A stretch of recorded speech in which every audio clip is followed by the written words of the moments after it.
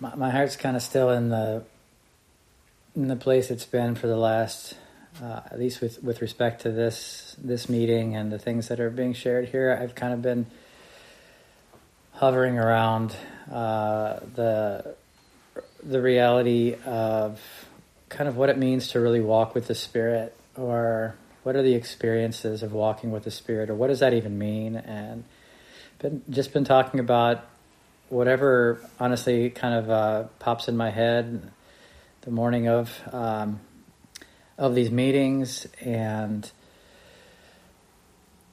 I still kind of got out this morning and was turning to the Lord, and I still kind of felt to just maybe take another whack at this whole reality, because I feel like in so many ways this is what Christianity has gotten away from. It's gotten, I mean, there's a bunch of ways to say it, but in kind of a tragic way, I think that Christianity has become something that almost you could say doesn't really even need the Spirit of God to continue.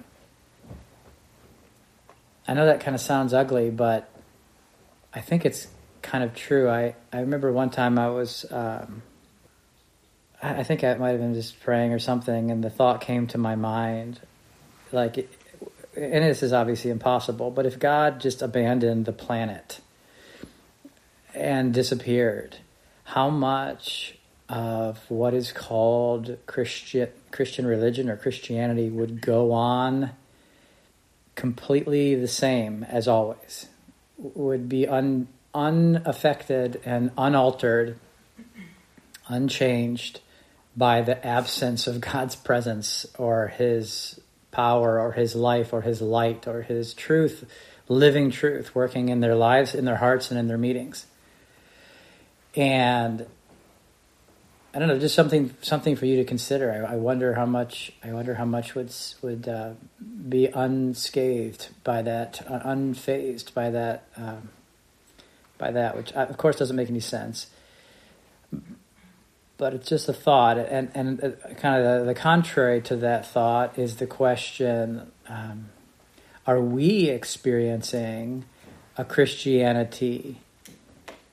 Have we come to a reality of walking with God in His Son, where if the Lord did, for some impossible reason, abandon the planet and disappear, that would immediately be the end of everything that we do together that has any sense of benefit to it, or reality to it, or goodness to it? I mean, would the lack of His presence, the lack of His light, the lack of His guidance, His power, His truth working among us be the end of what we would manifest, that we can do nothing without Him? And I hope it would. I hope it would, because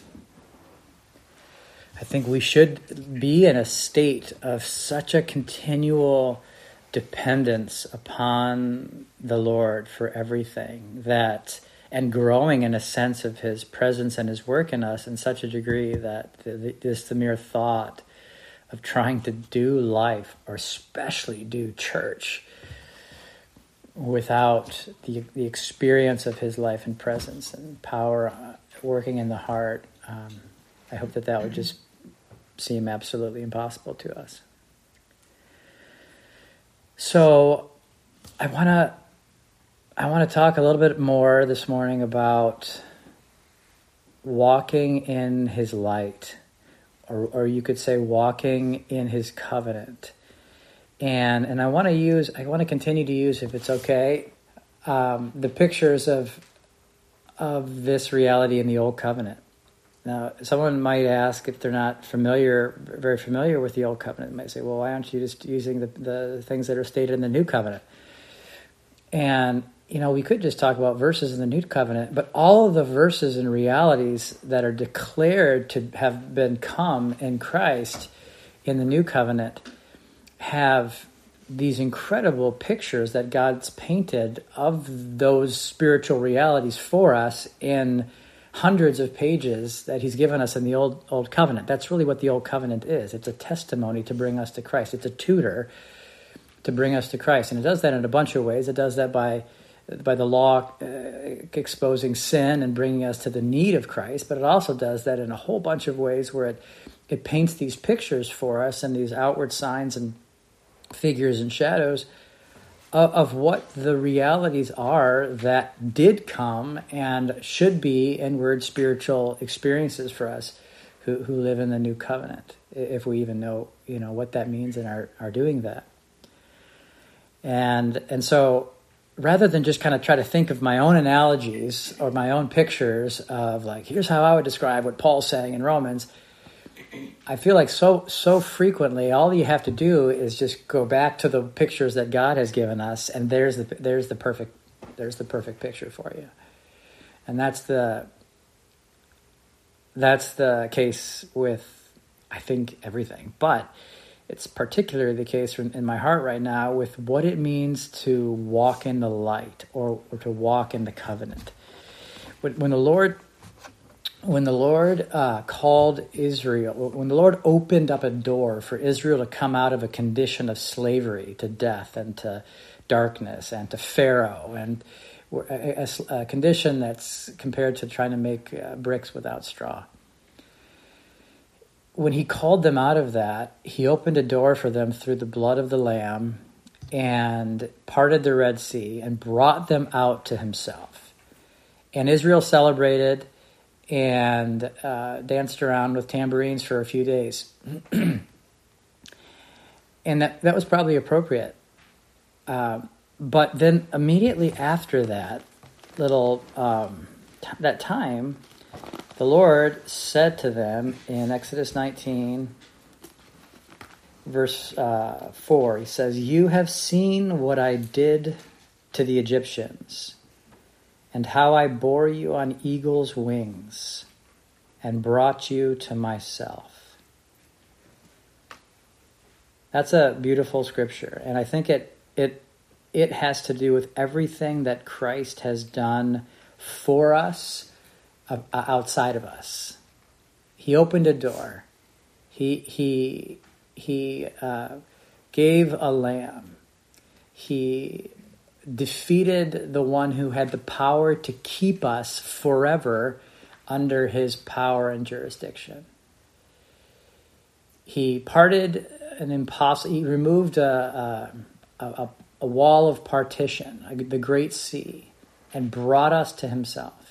I can say for myself, I liked the idea for a number of years of stopping there and celebrating that reality and talking a lot about it.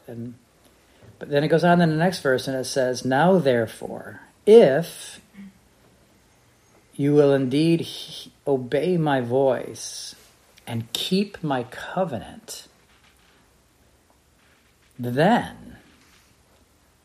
So I want you to kind of understand that there's a reason that he did what he did to the Egyptians, opened the door that he opened, lifted them up on eagle's wings, and brought them to himself. It wasn't just to bring them into a relationship with him that was a static position or a legal contract or a new state of being saved. It was in order to bring them into a relationship with him where now they can obey his voice and keep his covenant. And if they do that, then they'll be a special treasure to me above all the peoples of the earth, for all the earth is mine, and you shall be to me a kingdom of priests and a holy nation. These are the words which you shall speak to the children of Israel. And so he says that they have to walk in the covenant. And if they walk in the covenant, they'll be made into this kingdom of priests, this holy nation. Now, what does it mean? I've talked about this a little bit in the last few meetings. What does it mean to walk in the covenant? I think, again, you can kind of picture, if you, this is at least how my mind has come to picture it over the years. God brings them up with eagle's wings out of Egypt, brings them through this impossible sea, and plops them down in the middle of a circle. And it's a circle and that circle is the covenant. That circle is a circle of light. It's like if you're out in the middle of the woods, in the middle of nowhere, it's pitch dark at night, and you light a campfire, you've got a circle of light. You can stay in that light, and if you stay in that light, then you can see. If you go outside the boundaries, and I know there's not like fixed boundaries of a campfire light, but there is a place where you go out far enough you can't see anything. And so what God then begins to teach Israel to do is to walk in that covenant, to walk in that light. And what that means as you go on to read Exodus, Leviticus, Numbers, Deuteronomy. I'm going to look at some verses I think this morning from Leviticus that have been kind of on my heart. What that means, the ones that are walking in the covenant are the ones who have their eyes and their heart and their will turned towards the Lord, and their backs turned on self or on Egypt or on flesh. Okay? Those who are keeping the covenant are not those who just believe that God brought them out of Egypt, because every single one of them believed that God brought them out of Egypt. There wasn't a single person among this 2 million or 600,000 males that could draw a sword. So add young kids and old people and women. There's at least 2 million of them. They come out of Egypt. There's not an unbeliever among them, not one. I mean, how could you be an unbeliever? But you see very quickly that to be a believer in what God had done, and believer in the existence of God and the power of God and even the presence of God, and to keep the covenant, to walk in the covenant, are not the same thing. And so you can have come out of Egypt and have the exact same beliefs as the ones that are keeping the covenant, and yet not be a covenant keeper. You can come out of Egypt and have the same beliefs as the people who are walking in the light and not actually be walking in the light. Because to be walking in the light is to have your heart and your mind and your will turned towards the light that is over the tabernacle, the God who had brought them out. There's a bunch of ways you could say it. You could say it is to love those who are loving the Lord, their God, or at least seeking to, with their mind and soul and strength and heart. Or you could say it's those who are fixing their eyes on things above and not on things that are on the earth. You could say it's those who have their backs turned on Egypt and their faces turned to Zion. You could say it's like David, setting the Lord continually before him. You could say, there's a bunch of different ways to say. You could say it in the way that Exodus says it right here. If you are carefully walking in my covenant and obeying my voice. This is what our job is. If we are brought out of a condition of hopeless slavery to sin and death, to an inward Pharaoh that is cruel, and will keep us to serve him just as long as we have a breath in this world, and then join him for eternity in his darkness. If that's who we've been given power to come out of and overcome, then our job is to abide in or walk with or love or turn towards all the time, every minute, the one who has brought us out. It's not to practice, again, it's not to practice the religion and the beliefs of that God only. In fact, the practice of the religion or the outward ceremonies and things of that God without the heart turned has always, throughout all the entire Scripture, been called anathema or strong statements. I hate your sacrifices, God says in several places. It's like breaking a dog's neck. It's like killing a swine. If your heart isn't given to me, if you don't have one of those hearts, this is Isaiah 66. that is contrite and humble and trembles at my word, then your burnt offerings are like the killing of a dog, and your grain offerings are like the cutting of a swine's neck. That's his own language. There's a verse in Jeremiah 7 comes to mind where, for I did not speak, this is in Jeremiah 7:22, for I did not speak to your fathers or command them in the day that I brought them out of the land of Egypt concerning burnt offerings or sacrifices. But this is what I commanded them, saying, obey my voice, and I will be your people, and you shall be my people, and walk in all of the ways that I have commanded you, that it may be well with you. Yet they did not obey or incline their ear, but followed the counsels and the dictates of their evil hearts, and went backwards and not forwards. Since the day that your fathers came out of the land of Egypt until this day, I have sent to you all of my servants and prophets, daily rising up early and sending them. Yet they did not obey me or incline their ear, but stiffen their neck. Well, our job is to obey his voice, turn to his light, submit our hearts, turn our face towards him and our backs towards the flesh, towards self. And what does that accomplish? You know, what does that actually do for man? If we live that way, what does it do? Well, I'll tell you what it does.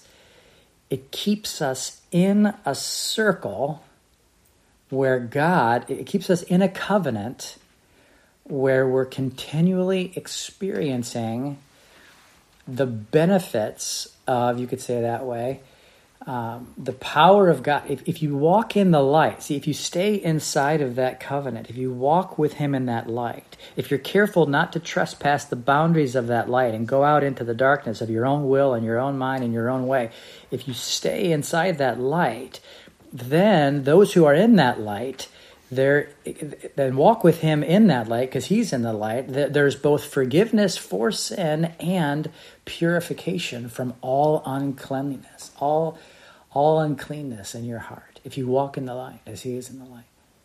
But if you don't walk in the light, if you just believe that there is a light and talk about the experiences that you remember seeing in Egypt, then you don't experience the benefits of that covenant. You have to have your heart. This is what I'm trying to hammer in. You can believe everything that's right, but if your heart goes out of that light, I'm not talking about an occasional deviation and then a turn back, because there's a whole lot of pictures of how the Lord makes that possible for when a heart goes out of and then wants to come back right away. You know, there is provision made for that. But I'm talking about the bent of your heart, the general will and desire and hunger of your heart. If it's not to stay inside that covenant and to walk with him in that covenant, then you can't expect that all of the things that then are revealed to be aspects of this covenant are going to be the experiences of your heart. It's kind of like I was talking, I can't remember, maybe after our meeting a couple weeks ago, some of us were sitting around afterwards and talking about it's like putting you in a washing machine. If you stay in the washing machine, it keeps washing you. But if you go out of the washing machine and you just look at the washing machine and say, that's a neat washing machine, I believe that's a washer, that thing washes, you know, and you have an agreement with what it is and what it does and whatever, but you don't actually live in it. You can't expect when the cycle dings at the end to be clean. And that's what I'm trying to say. If you stay in the light, if you walk with him in the light, then it keeps you in the middle of that experience of God where the Spirit of God is exposing and teaching and cleansing and defeating enemies and bringing you onward. Now see, you don't have to teach yourself, and you don't have to cleanse yourself, and you don't have to figure out which way to go to continue aiming towards the promised land. See, all of that's part of the covenant. That's not your job. You can relax about all that stuff. But what you can't relax about, and you need to be diligent about, is keeping your heart in the soft and low and tender place where it is careful to walk in the boundaries of the covenant. So, if you do that, if you walk in the light as he is in the light, with your heart turned towards the truth, then you begin to experience how the Lord deals with your heart. And one of the things, and this is something that is it's in a lot of different places, in Exodus, Leviticus, Numbers, Deuteronomy, but particularly in Leviticus, and that's where I've been just reading there and been thinking about these things as I've been reading through Leviticus, is that the Lord begins to show you that you are unclean. There are things that are in the flesh, that are of the flesh, that are growing on the flesh, that are growing in the flesh, that need to be divided from you. Divided from you. Let me just turn to Leviticus chapter 13. Yeah, I guess it kind of starts in 12 a little bit, but in 13 it begins to talk about people that have various kinds of sicknesses or infirmities that are on their flesh, and how every single kind of thing that appears to be growing in the flesh or growing on the flesh gives us the necessity of going to the high priest to receive his judgment, to bring it to the Lord, to receive his judgment for what it is. And if it is something that is unclean, then the Lord provides a way for it to be made clean. If it is something that is, it's interesting because in the Spanish, I think in the English version it says raw, I think it uses the word raw flesh, but in the Spanish and in the literal it actually says living flesh. If it is living flesh, then the person is unclean, and he has to go cleanse himself with one of the different pictures of the cross, and then he has to bring a sin offering to the altar. In chapter 15, we see that everything that comes out, these are kind of gross things. They're not really fun to read about, but if you can step back and get the big picture, and maybe I'll just summarize. The big picture is this: God begins to show Israel that everything that's growing on their flesh, everything that's coming out of their flesh, everything, even the things that we would call completely natural, all of those things make them unclean and give them an opportunity to come to the priest. And there's a way that God has provided to separate those things from us. There's a way that God has made for us to bring a separation that works in us, dividing from us the things that are contrary to him. In Leviticus 15:31, thus you shall separate the children of Israel from their uncleanness, lest they die in their uncleanness when they defile my tabernacle that is among them. So, what God has done in this circle is he has provided a way for man to be separated from his uncleanness. And what that is in the pictures that we've been talking about is this altar. He puts this altar right in the middle of the camp. He puts this altar in a at the door of the tabernacle. And this altar, this brazen altar, is always burning with fire. Raphael was talking about this, I think, in the short thing that he shared on last Friday night, that there's this altar that's continually lit, always burning in the middle of the camp. And so if you can just picture this altar like a tool, it's like an instrument that God has given his people. He puts it in the middle of his camp, and it's given to them as a way that Israel can continue walking with their God, and everything that is appearing on them, growing on them, coming out from them, every form of sin and transgression and guilt, not just in the things that are the things that are manifested in physical ways, like the emissions, it says, that come out of the body, or the leprosy that grows on the body, but also every form of sin and trespass. And there's long lists of all the different kinds of sin and guilt and trespasses.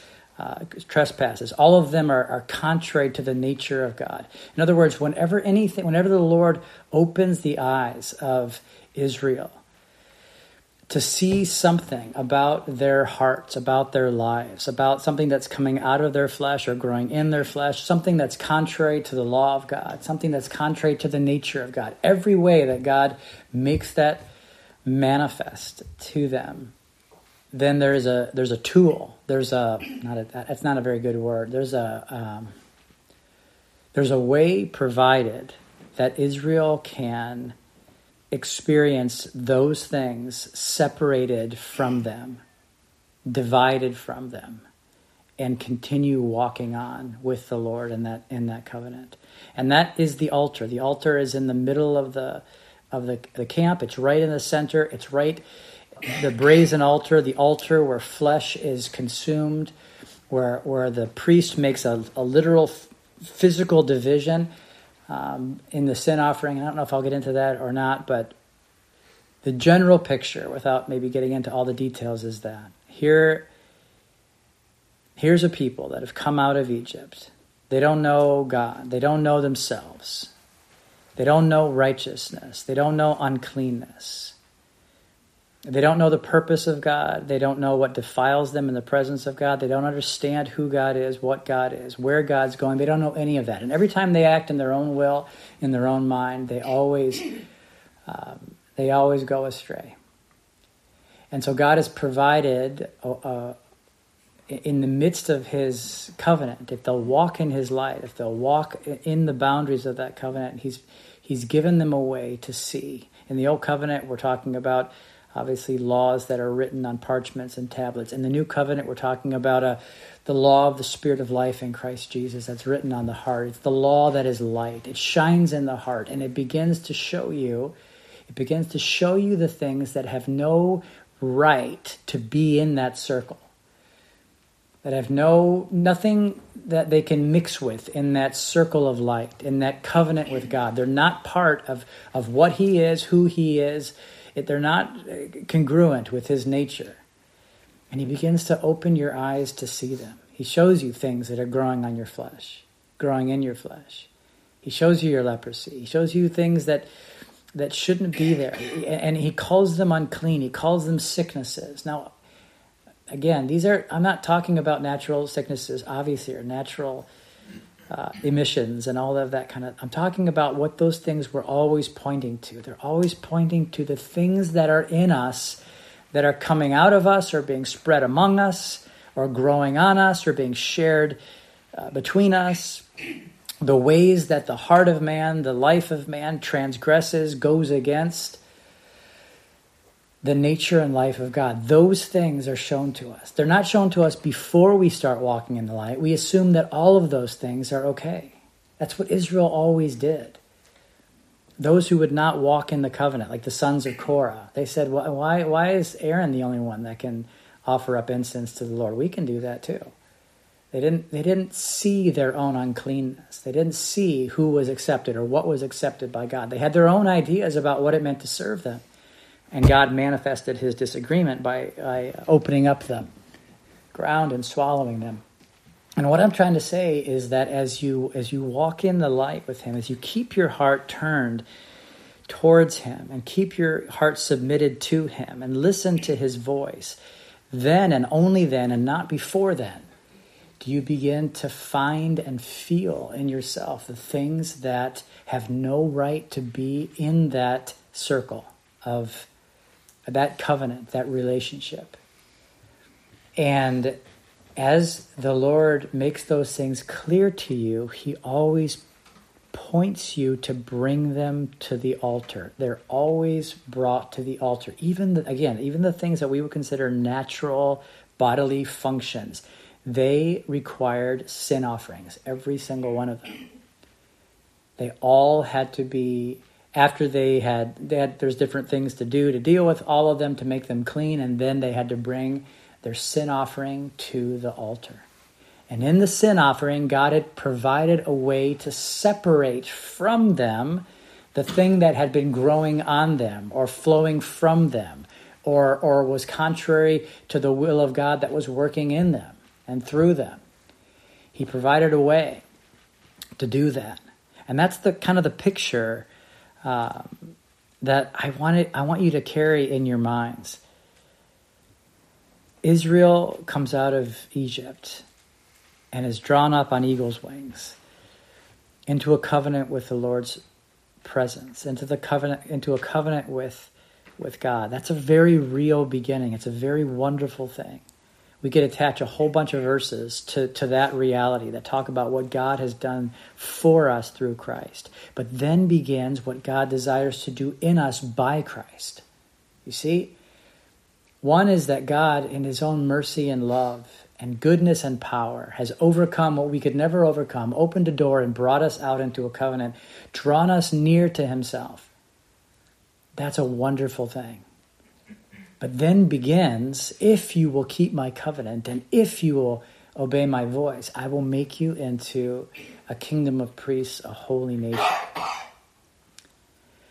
And so now those who have been brought to him have to live in such a way. And that's the part that I'm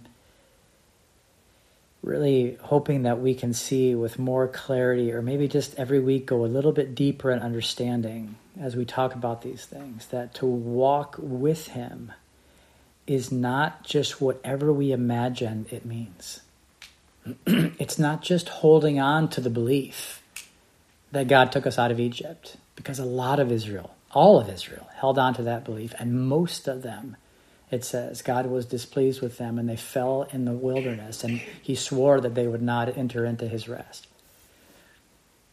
So there's something for us to do, and if we do it, then everything is done by him. And the one thing that's required by God for us to do is to walk with him in his light, to listen to his voice, to watch in his light, to give our attention to the light that's above the tabernacle. And as Israel, or as we learn to live that way, because Christianity isn't a belief, it's a life. It's a life that we learn to turn to and abide in and follow and love and experience growing in us. That's what it is. And as we learn to live in that life and by that life, then the Lord begins to show you things coming from you, working in you, that have always been there.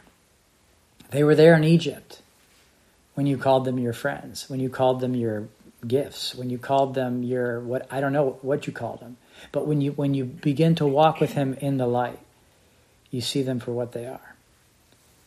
And as every one of those things is seen and felt, as the Lord separates the precious from the vile, the evil from the righteous, the clean from the unclean, then every one of those things is brought to an altar.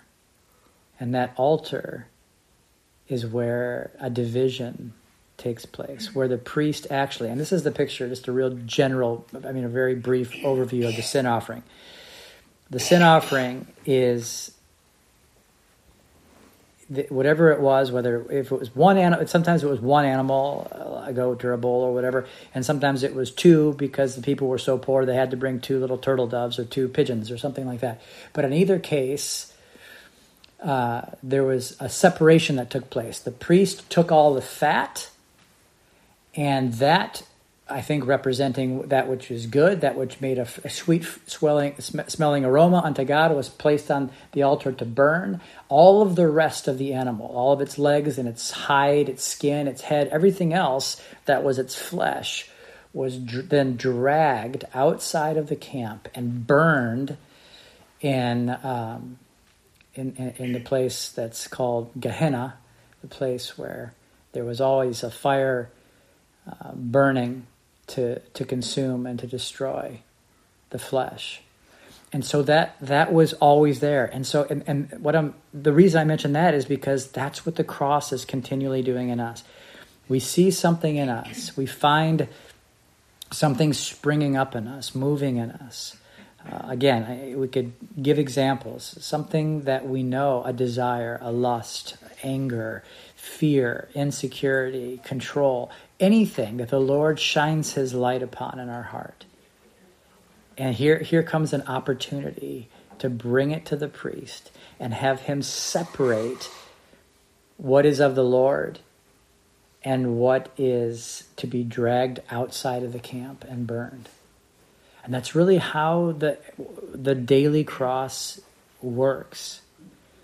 That's why Paul says in Romans chapter 12 that we are to offer ourselves as a living sacrifice every day.